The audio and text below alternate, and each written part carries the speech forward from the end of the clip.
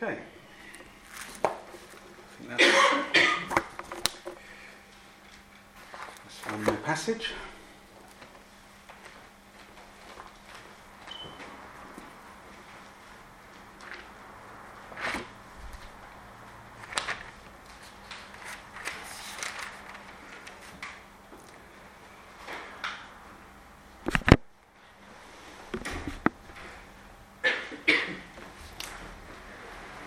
I'm just in time to say good morning, everyone.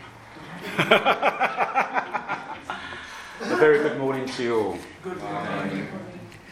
If you were with us last Sunday, you would know that Pastor Phil was visiting with us, and he preached that last Sunday. And the theme of his message was listening to God. And he told us that there are many ways that we can listen to God. But he concentrated on prayer. He said that prayer was a very important way in which we can listen to God, in which we must listen to God. He said that prayer is not just about talking to God, but an important part of prayer is listening to God. So this morning, by God's grace, we're going to hear from God. Not through prayer, but through the Word of God. Because Pastor Phil also mentioned that we can listen to God through the Word of God and through the words of others. And that's what prayer is. That's what preaching is, Preaching is the proclamation of God's Word. And as we hear God's Word, He works in us by His Spirit, so that we know exactly what He wants to say to us. So this morning, are we ready to hear from God? Yes. Amen. Because God will speak. As I speak, listen for the voice of God, because He has something to say to each one of us this morning. And what He has to say is of the utmost importance, because whenever God speaks, He has something important to say. Amen? Amen. So let's be ready to listen and to hear what God has to say to us. I'm going to read through the passage of Philippians 2:12-18. That's what we're going to be looking at today. And as we go through these scriptures, we're going to hear what God has to say to us. Let's read that passage first. Philippians 2:12-18.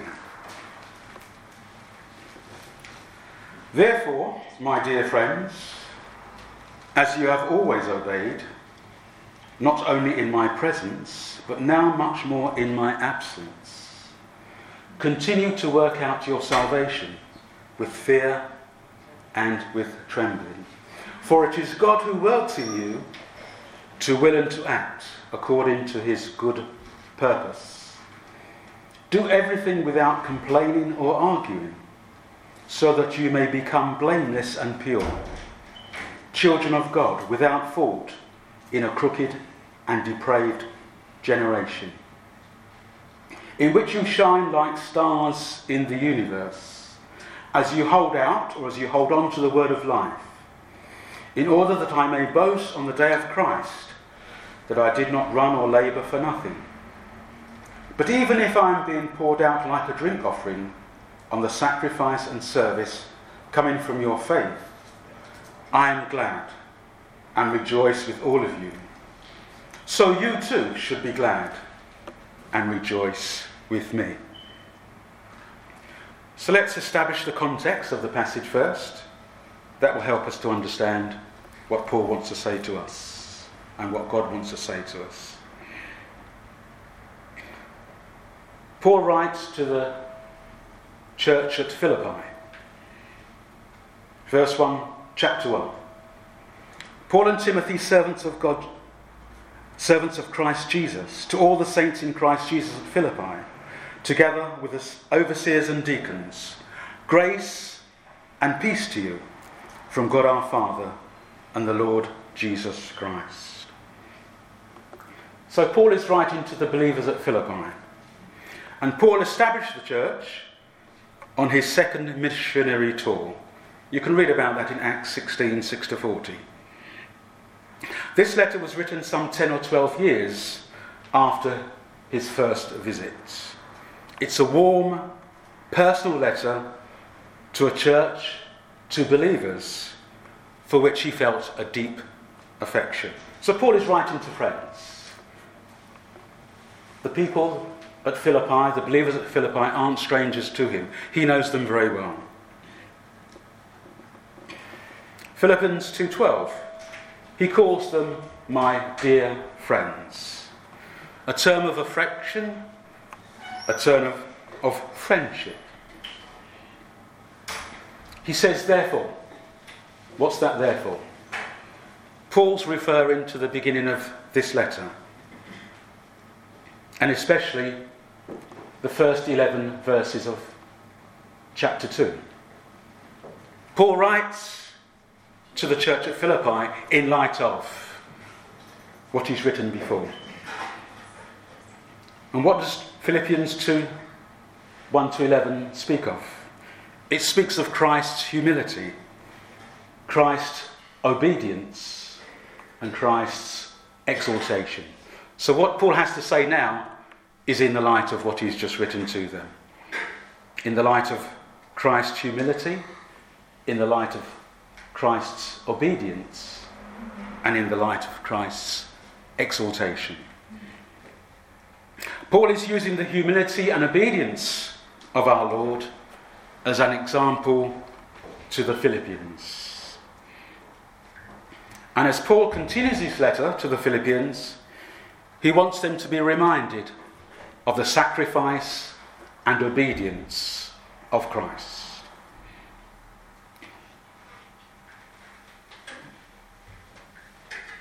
First verse of Philippians 2. He says, your attitude, your mind, should be the same as that of Christ Jesus.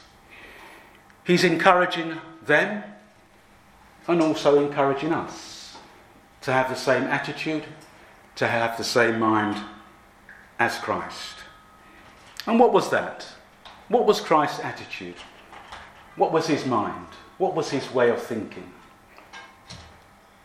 First of all, Paul says, he made himself nothing. He took on the very nature of a servant. That was his attitude. He had the attitude of a servant. The scripture says that Jesus did not come to be served, but to serve and to give his life as a ransom for many. The scripture says that even Jesus did not please himself. He came as a servant. And Paul writes, let's have that same attitude. In fact, if you see, when I read verse 1 of chapter 1, Paul described himself and Timothy as servants of Christ Jesus. Not apostles, not ambassadors, not ministers, but as servants. So Paul encourages us to have that same attitude, the attitude of a servant. Not only did Christ make himself nothing, but he humbled himself. And in his humility, he became obedient to death, even death on a cross. That's the attitude that we ought to have. An attitude of humility and an attitude of obedience. Do we have that attitude? Are we people of humility? Are we people who are known by our obedience? So Paul continues his letter of commendation and encouragement, because that's why Paul's writing. He wants to commend the Philippians and he wants to encourage them. And that's what I want to do this morning. I want to commend you in your faith, and I want to encourage you to continue in your faith. Paul writes, Philippians 2:12 to 13. As you have always obeyed, that's constant and consistent obedience. Paul writes, not only in my presence, but now much more in my absence. Continue to work out your salvation with fear and with trembling. Why? For it is God who works in you to will and to act according to his good purpose. That's the introduction. Let's get into what Paul wants to encourage us to continue in. Philippians 2:12. Therefore, my dear friends, as you have always obeyed. Paul recognises and commends their obedience. That is, their obedience to God. Their obedience is apparent to Paul, as it must have been apparent to others. Why should our obedience be apparent to others? Why is that so important? Our obedience to God, that is what we do, what we say, is a great witness to others. The scripture says, if anyone loves me, he, she will keep my word. Our obedience is a sign of our love for our Father and to our Lord. And it's important that our obedience to God is recognised, that it becomes visible and apparent to others. Obedience to God and to his word distinguishes the Christian from the world. We ought to be known by our obedience to God. It should be the mark of a Christian. It should be apparent to all. Obedience to God is a distinctive of the Christian that sets them apart from the world. Not because we're better than the world, but because of the God who is in us. He makes all the difference. Paul says, as you have always obeyed. Their obedience is consistent, constant, and continuous. Is your obedience to God and his word consistent, constant, and continuous?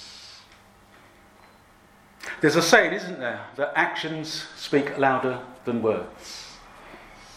Quite often people won't listen to what we say, but they see how we live and what we do, and that speaks volumes. So be careful then that your actions, your activities, your behaviour, your lifestyle do not contradict what you say, what you profess.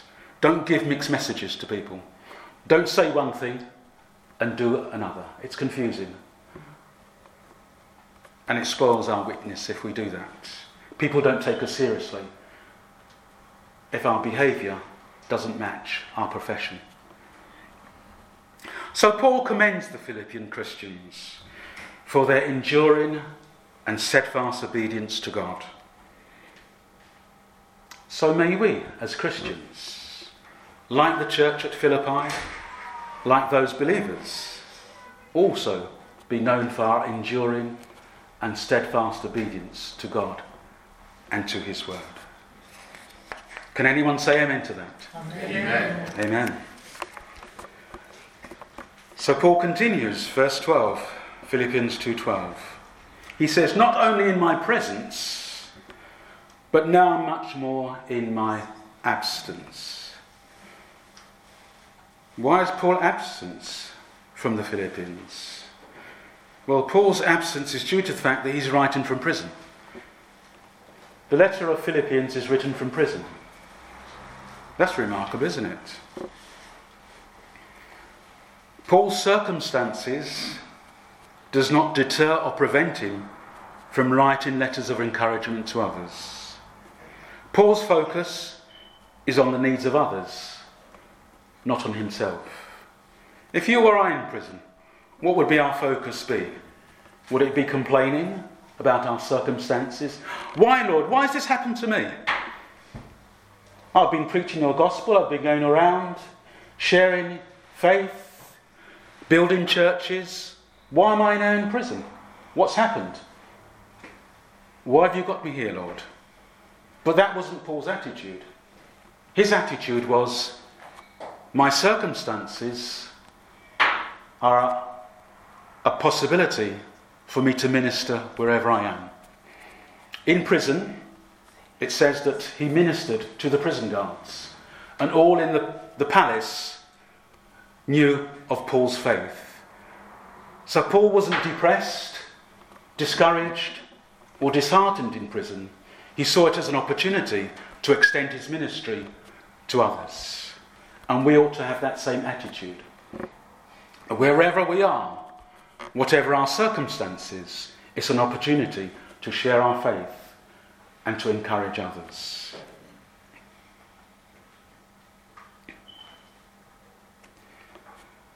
Paul is a good example to each one of us. Paul was a minister of the gospel, but if you know the life of Paul, he had many ups, many downs. He went through many troubles, many negative situations, but it didn't stop him from pursuing his purpose that God had given to him.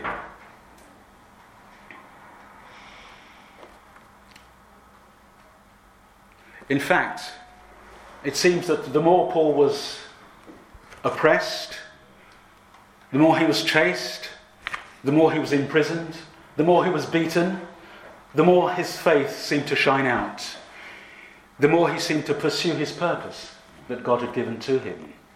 So don't let difficulties prevent you from pursuing God's purpose for your life.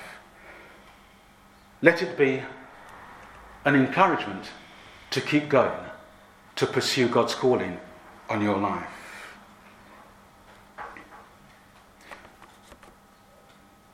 Let's not be discouraged. Let's not be disheartened. God has a purpose for each one of us, and we need to pursue that purpose. And as we pursue that purpose, God's kingdom will be extended. God has a part for each one of us to play. God has called us out of darkness into his marvellous light, and he wants us to shine as lights in the world. The scripture says that a lamp that's lit shouldn't be placed under a basket, but it should be set on a candlestick, and it shall bring light to all who are in that room. So God wants us to shine as lights. Are you shining as that light that God has called you to be? Are you developing and maturing in your obedience to Christ and to his word? Philippians 2:8 says, Jesus became obedient to death, even death on a cross. The obedience of Christ led ultimately to his death. He was willing to make the ultimate sacrifice. Are you willing to make the ultimate sacrifice? What are you willing to give up? What are you willing to do without? What are you willing to forego as you pursue God's purpose for your life? Jesus' obedience was to the will of the Father, and he pursued that will, as the scripture says, even unto death. Matthew 26:39, Jesus prays, "My Father, if it is possible, may this cup be taken from me. Yet not as I will, but as you will. Thy will be done." Only those who are fully submitted to the will of the Father are able to persevere and persist in their obedience to the Father. So are you fully submitted to the will of the Father? And are you fully committed to obedience to Christ? These are questions we must ask ourselves.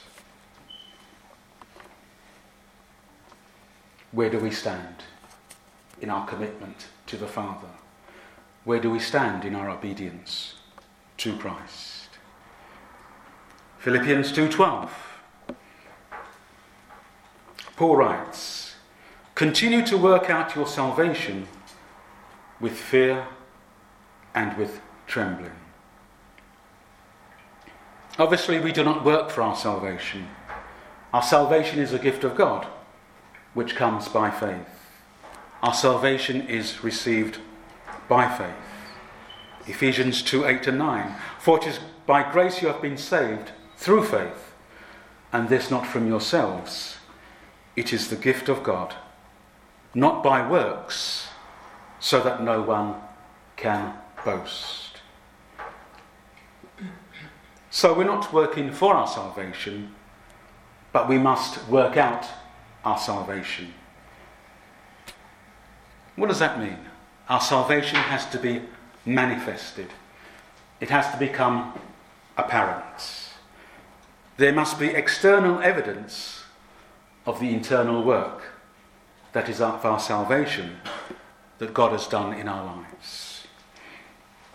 Salvation and the Christian life is not a private, personal thing that's kept to ourselves. It must be expressed. It must become apparent to all. Those who are saved must give evidence of their salvation by their behaviour and by their lifestyle. Each one of us is a witness, and we must witness to the world. What God is doing in our lives must be expressed outwardly. The scripture says that the whole of creation is waiting for the manifestation of the sons and daughters of God. The world is waiting for us to express ourselves, to manifest what God has placed in each one of us, who God has changed us to be. The work that God is doing in our lives must be expressed. It's time for us to rise up, to go into the world and be the people that God has called us to be. Each one of us has a purpose. Each one of us has a calling. The scripture says that God has prepared good works for each one of us to do.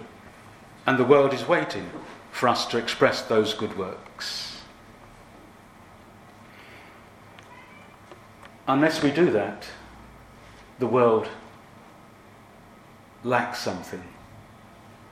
The world is deficient. If we don't pursue and fulfill our purpose, there's a lack. God has made us as individuals so that each one can fulfill our purpose. We're not clones of each other. Each one has a specific work to do, and God has designed and made us to be that person, to fulfill his purpose. So don't worry if you're not like someone else. You're not meant to be like someone else. You're a unique person.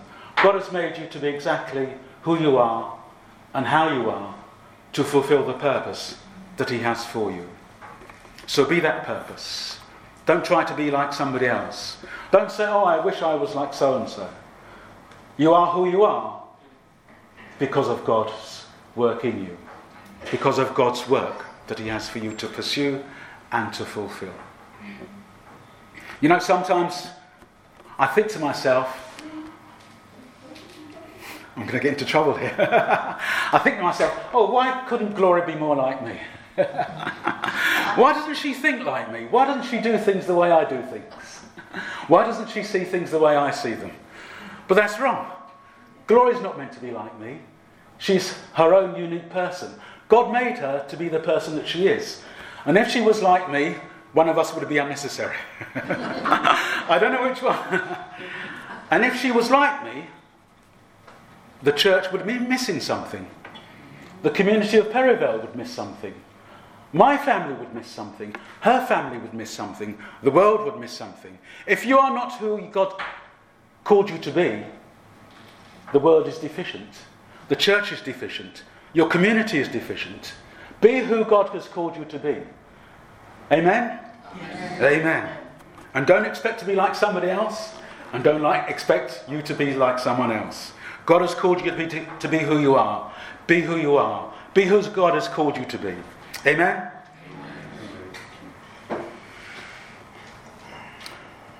Paul says we are to work out our salvation with fear and with trembling. That's the fear of the Lord. Reverent respect for God and for his word. The scripture says the fear of the Lord is the beginning of wisdom. Psalm 111:10. And Proverbs 1:7 says, the fear of the Lord is the beginning of knowledge. That doesn't mean being afraid of God. It means having a reverent respect for God and for his word. Hebrews 5:7 says, during the days of Jesus' life on earth, he offered up prayers and petitions with loud cries and tears to the one who could save him from death. And he was heard. Why? Because of his reverent submission. He wasn't heard because of his loud cries and tears.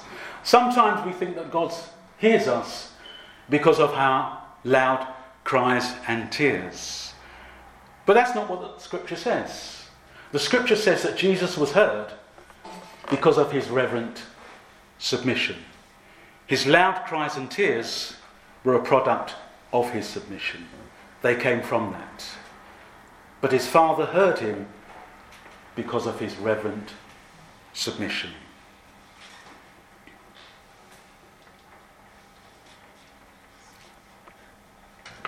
So does God hear you because of your reverent submission? Do you ever think sometimes maybe God isn't hearing me? He isn't hearing my prayers. Could that be possible? Is it because your life is not submitted to him? Could that be possible? That's what the scripture's telling me, that Jesus was heard because of his reverent submission, for no other reason. Not because he cried, not because he wailed, not because he wept, not because he felt sorry for himself, but because he was submitted to the Father's will. The Father heard him. Could that be a lesson for us today? Perhaps it is. So let us continue to work out our salvation with fear and with trembling. Why? Philippians 2:13. For it is God who works in you to will and to act according to his good purpose. Yes, it's God who's working in you. God is working in each one of us. We can be assured of that.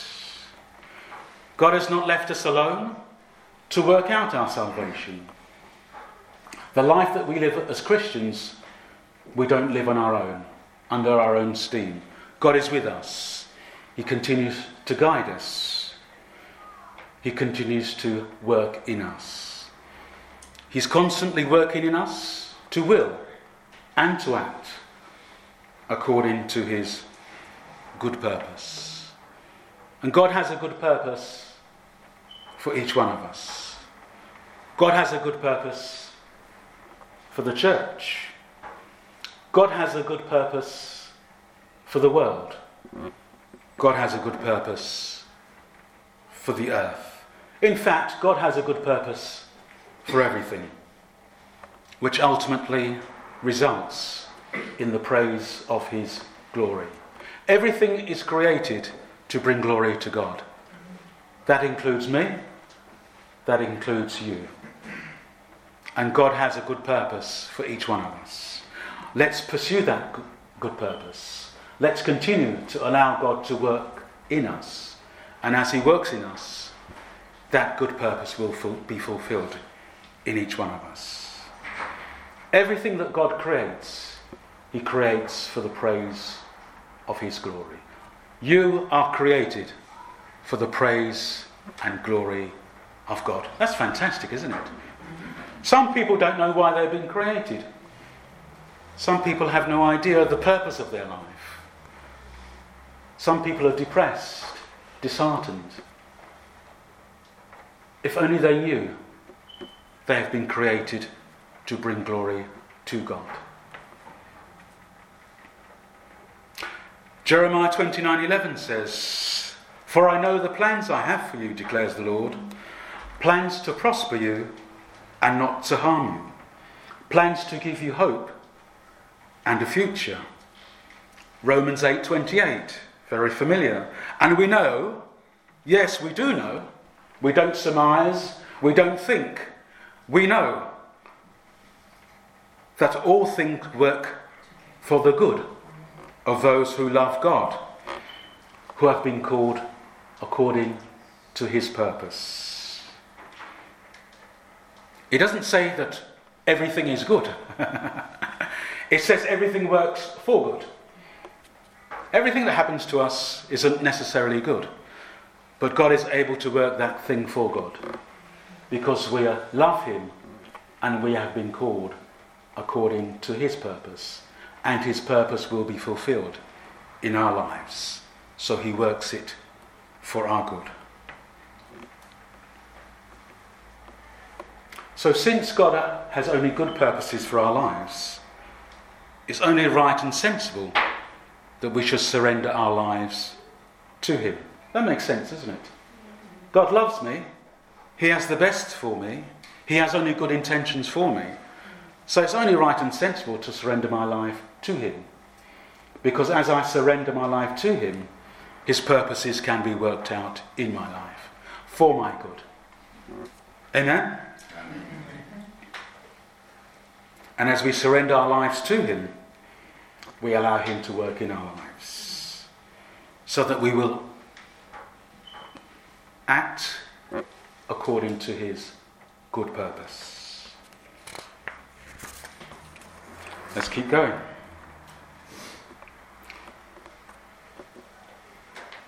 Philippians 2:14-16. Let's read that. Do everything without complaining or arguing, so that you may become blameless and pure, children of God without fault in a crooked and depraved generation, in which you shine like stars in the universe, as you hold out the word of life. So Paul gives examples of how we can continue to work out our salvation with fear and trembling, as we allow God to work in us to will and act according to his good purpose. Paul says, do everything without complaining or arguing. I'm laughing when I'm saying that.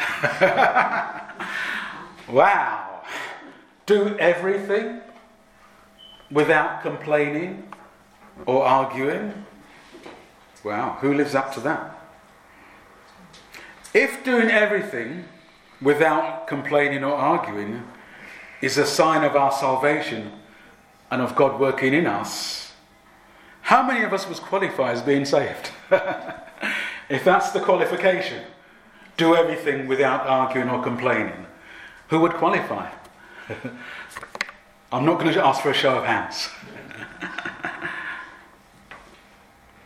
Those who are saved, those who have received God's salvation, understand that they have nothing to complain or argue about. Did you know that? That you've got nothing to complain or argue about? That sounds revolutionary, doesn't it? Everybody thinks they've got something to argue or complain about. But as a child of God, you've got absolutely nothing to complain or argue about. Marie's looking at me incredulously. I'm very good at complaining. But it's true. Why do I say that? Philippians 4:19, Paul writes, "And my God shall supply all your needs according to his glorious riches in Christ Jesus. And Psalm 103:19 says, "The Lord has established his throne in the heaven, and his kingdom rules over all." So then, if God meets and supplies all of our needs, and he does, what have we to complain about? I can't think of anything. And if God's kingdom rules over all, and it does, what do we have to argue about? If God is meeting all my needs, I've got nothing to complain about. If God's kingdom rules over all will be well with me. I'm in very good hands. God is well able to look after me. Don't have to argue with God about anything. Don't have to complain to God about anything. He's going to look after me. He's going to meet my needs. Do you believe that? Yes. Do you believe that's possible? That you could live the rest of your life without complaining or arguing? Okay.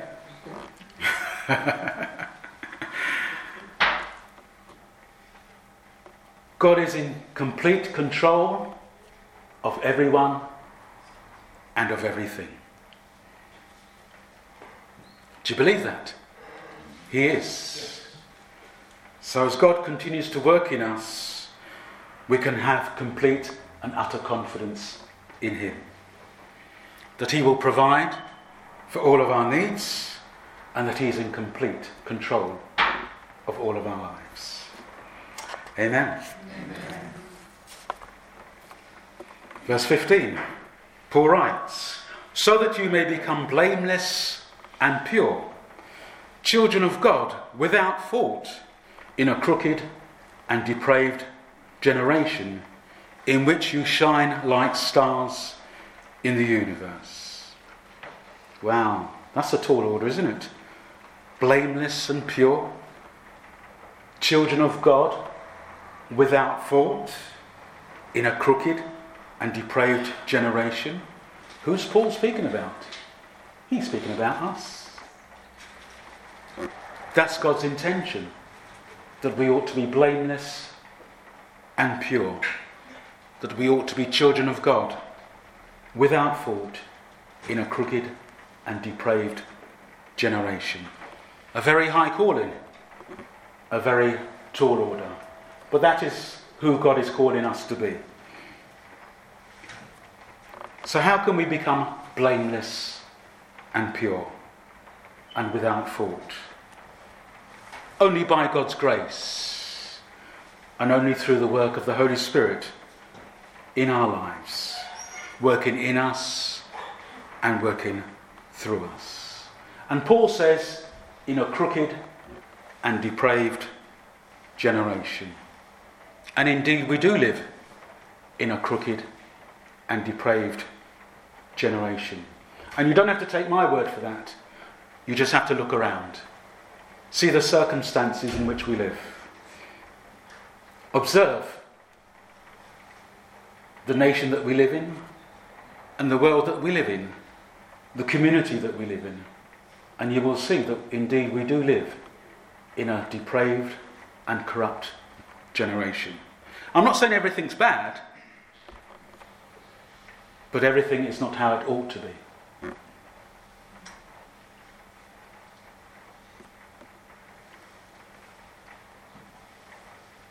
Paul tells us that we will shine like stars in the universe. We ought to be like lights in the world, shining, like those who are put on a candlestick to give light to all those in the room. So don't hide your light. Don't put your light under a bushel. Express who God has called you to be.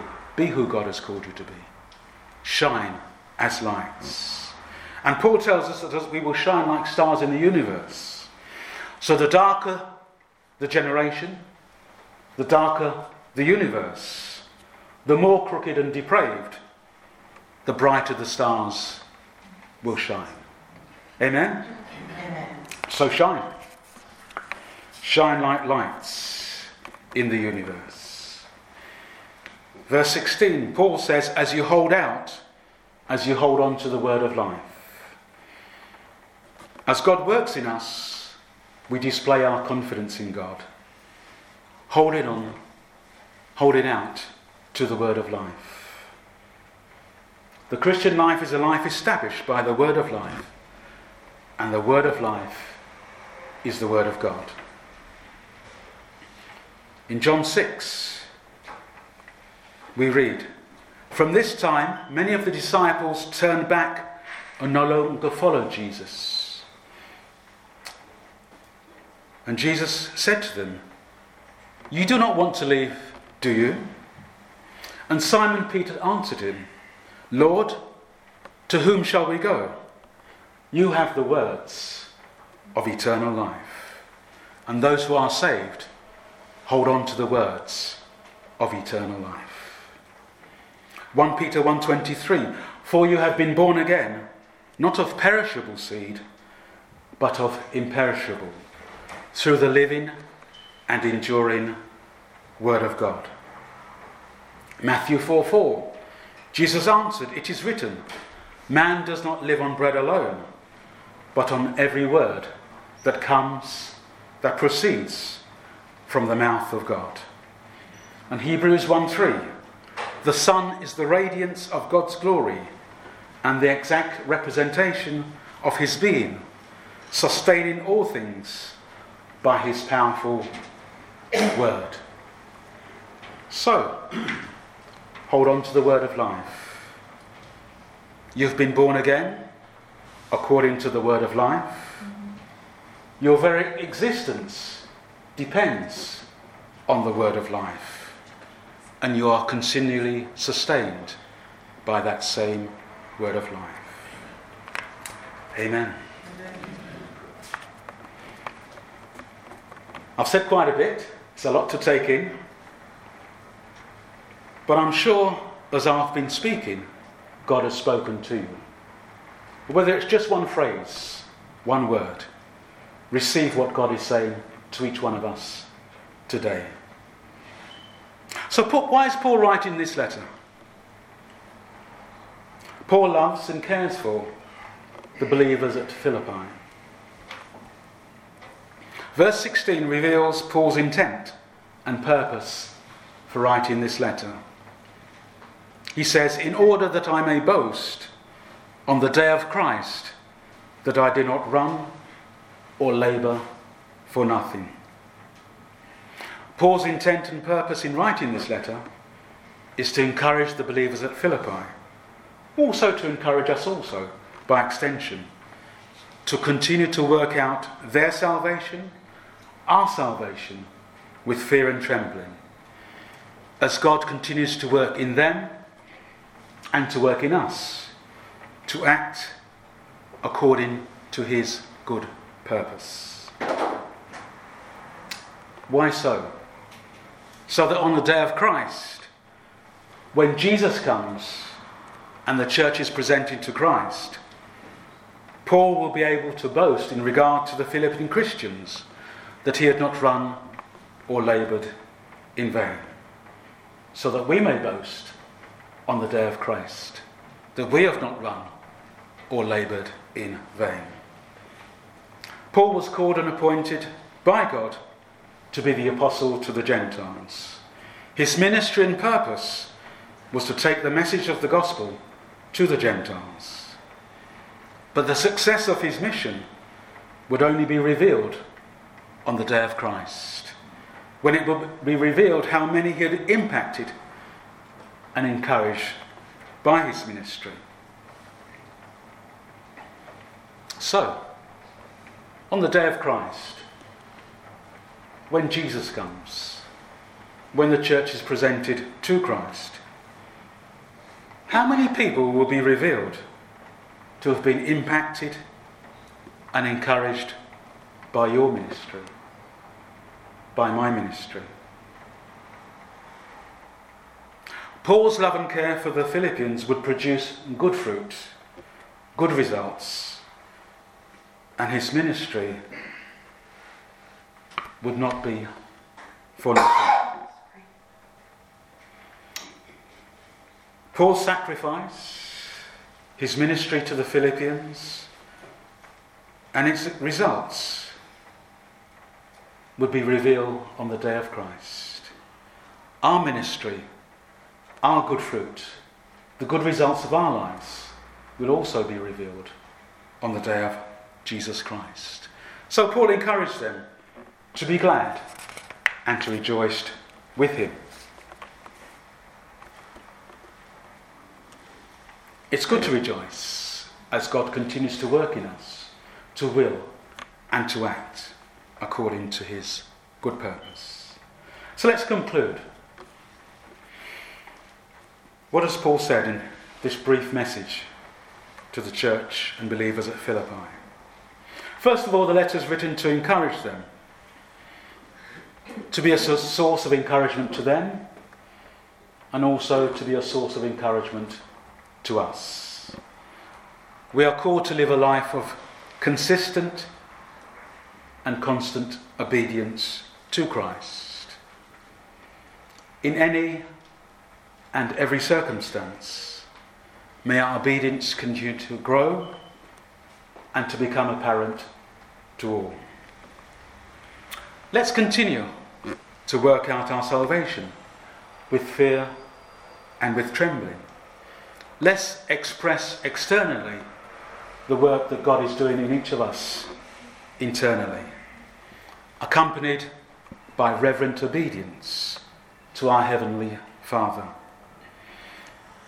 As we submit to God and as he continues to work in us, to will and to act according to his good purpose.